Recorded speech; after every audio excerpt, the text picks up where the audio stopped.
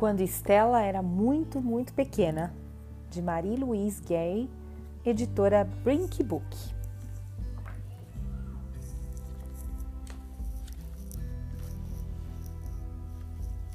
Quando Estela era muito, muito pequena, ela achava que era uma tartaruga. Depois achou que era um peixinho dourado, mas ser um cachorro era bem melhor. Quando Estela era muito, muito pequena, ela vivia em uma casa muito, muito grande. Ela podia ver o mundo inteiro de cima do sofá da sala. Estela não conseguia abrir as portas, espiar pelas fechaduras, nem mesmo amarrar os sapatos. Mas conseguia apostar corrida com seus patinhos de borracha na enorme piscina olímpica que tinha no seu banheiro. Estela ganhava sempre. Quando Estela era muito, muito pequena, as palavras pareciam formigas correndo das páginas. Borboletas voavam nas paredes e as xícaras caíam da mesa sem mais nem menos. Todas as noites, antes de deitar, Estela ouvia as árvores conversando.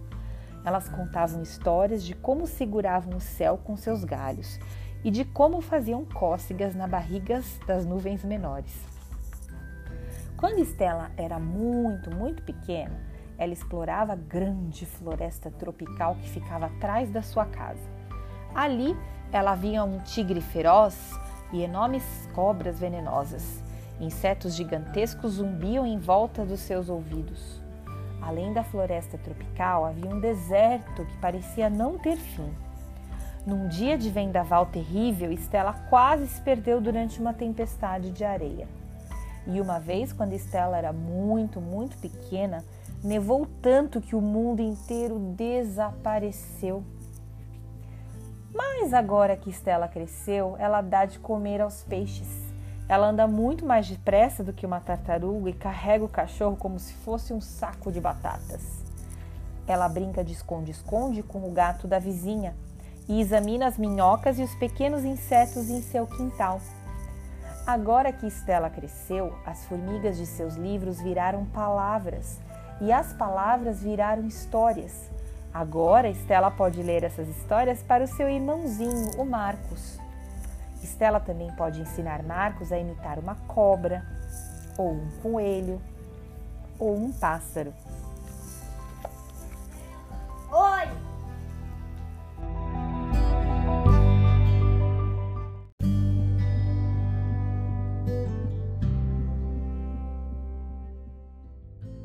E esta foi uma história que entrou por uma porta e saiu pela outra, e quem quiser que conte outra.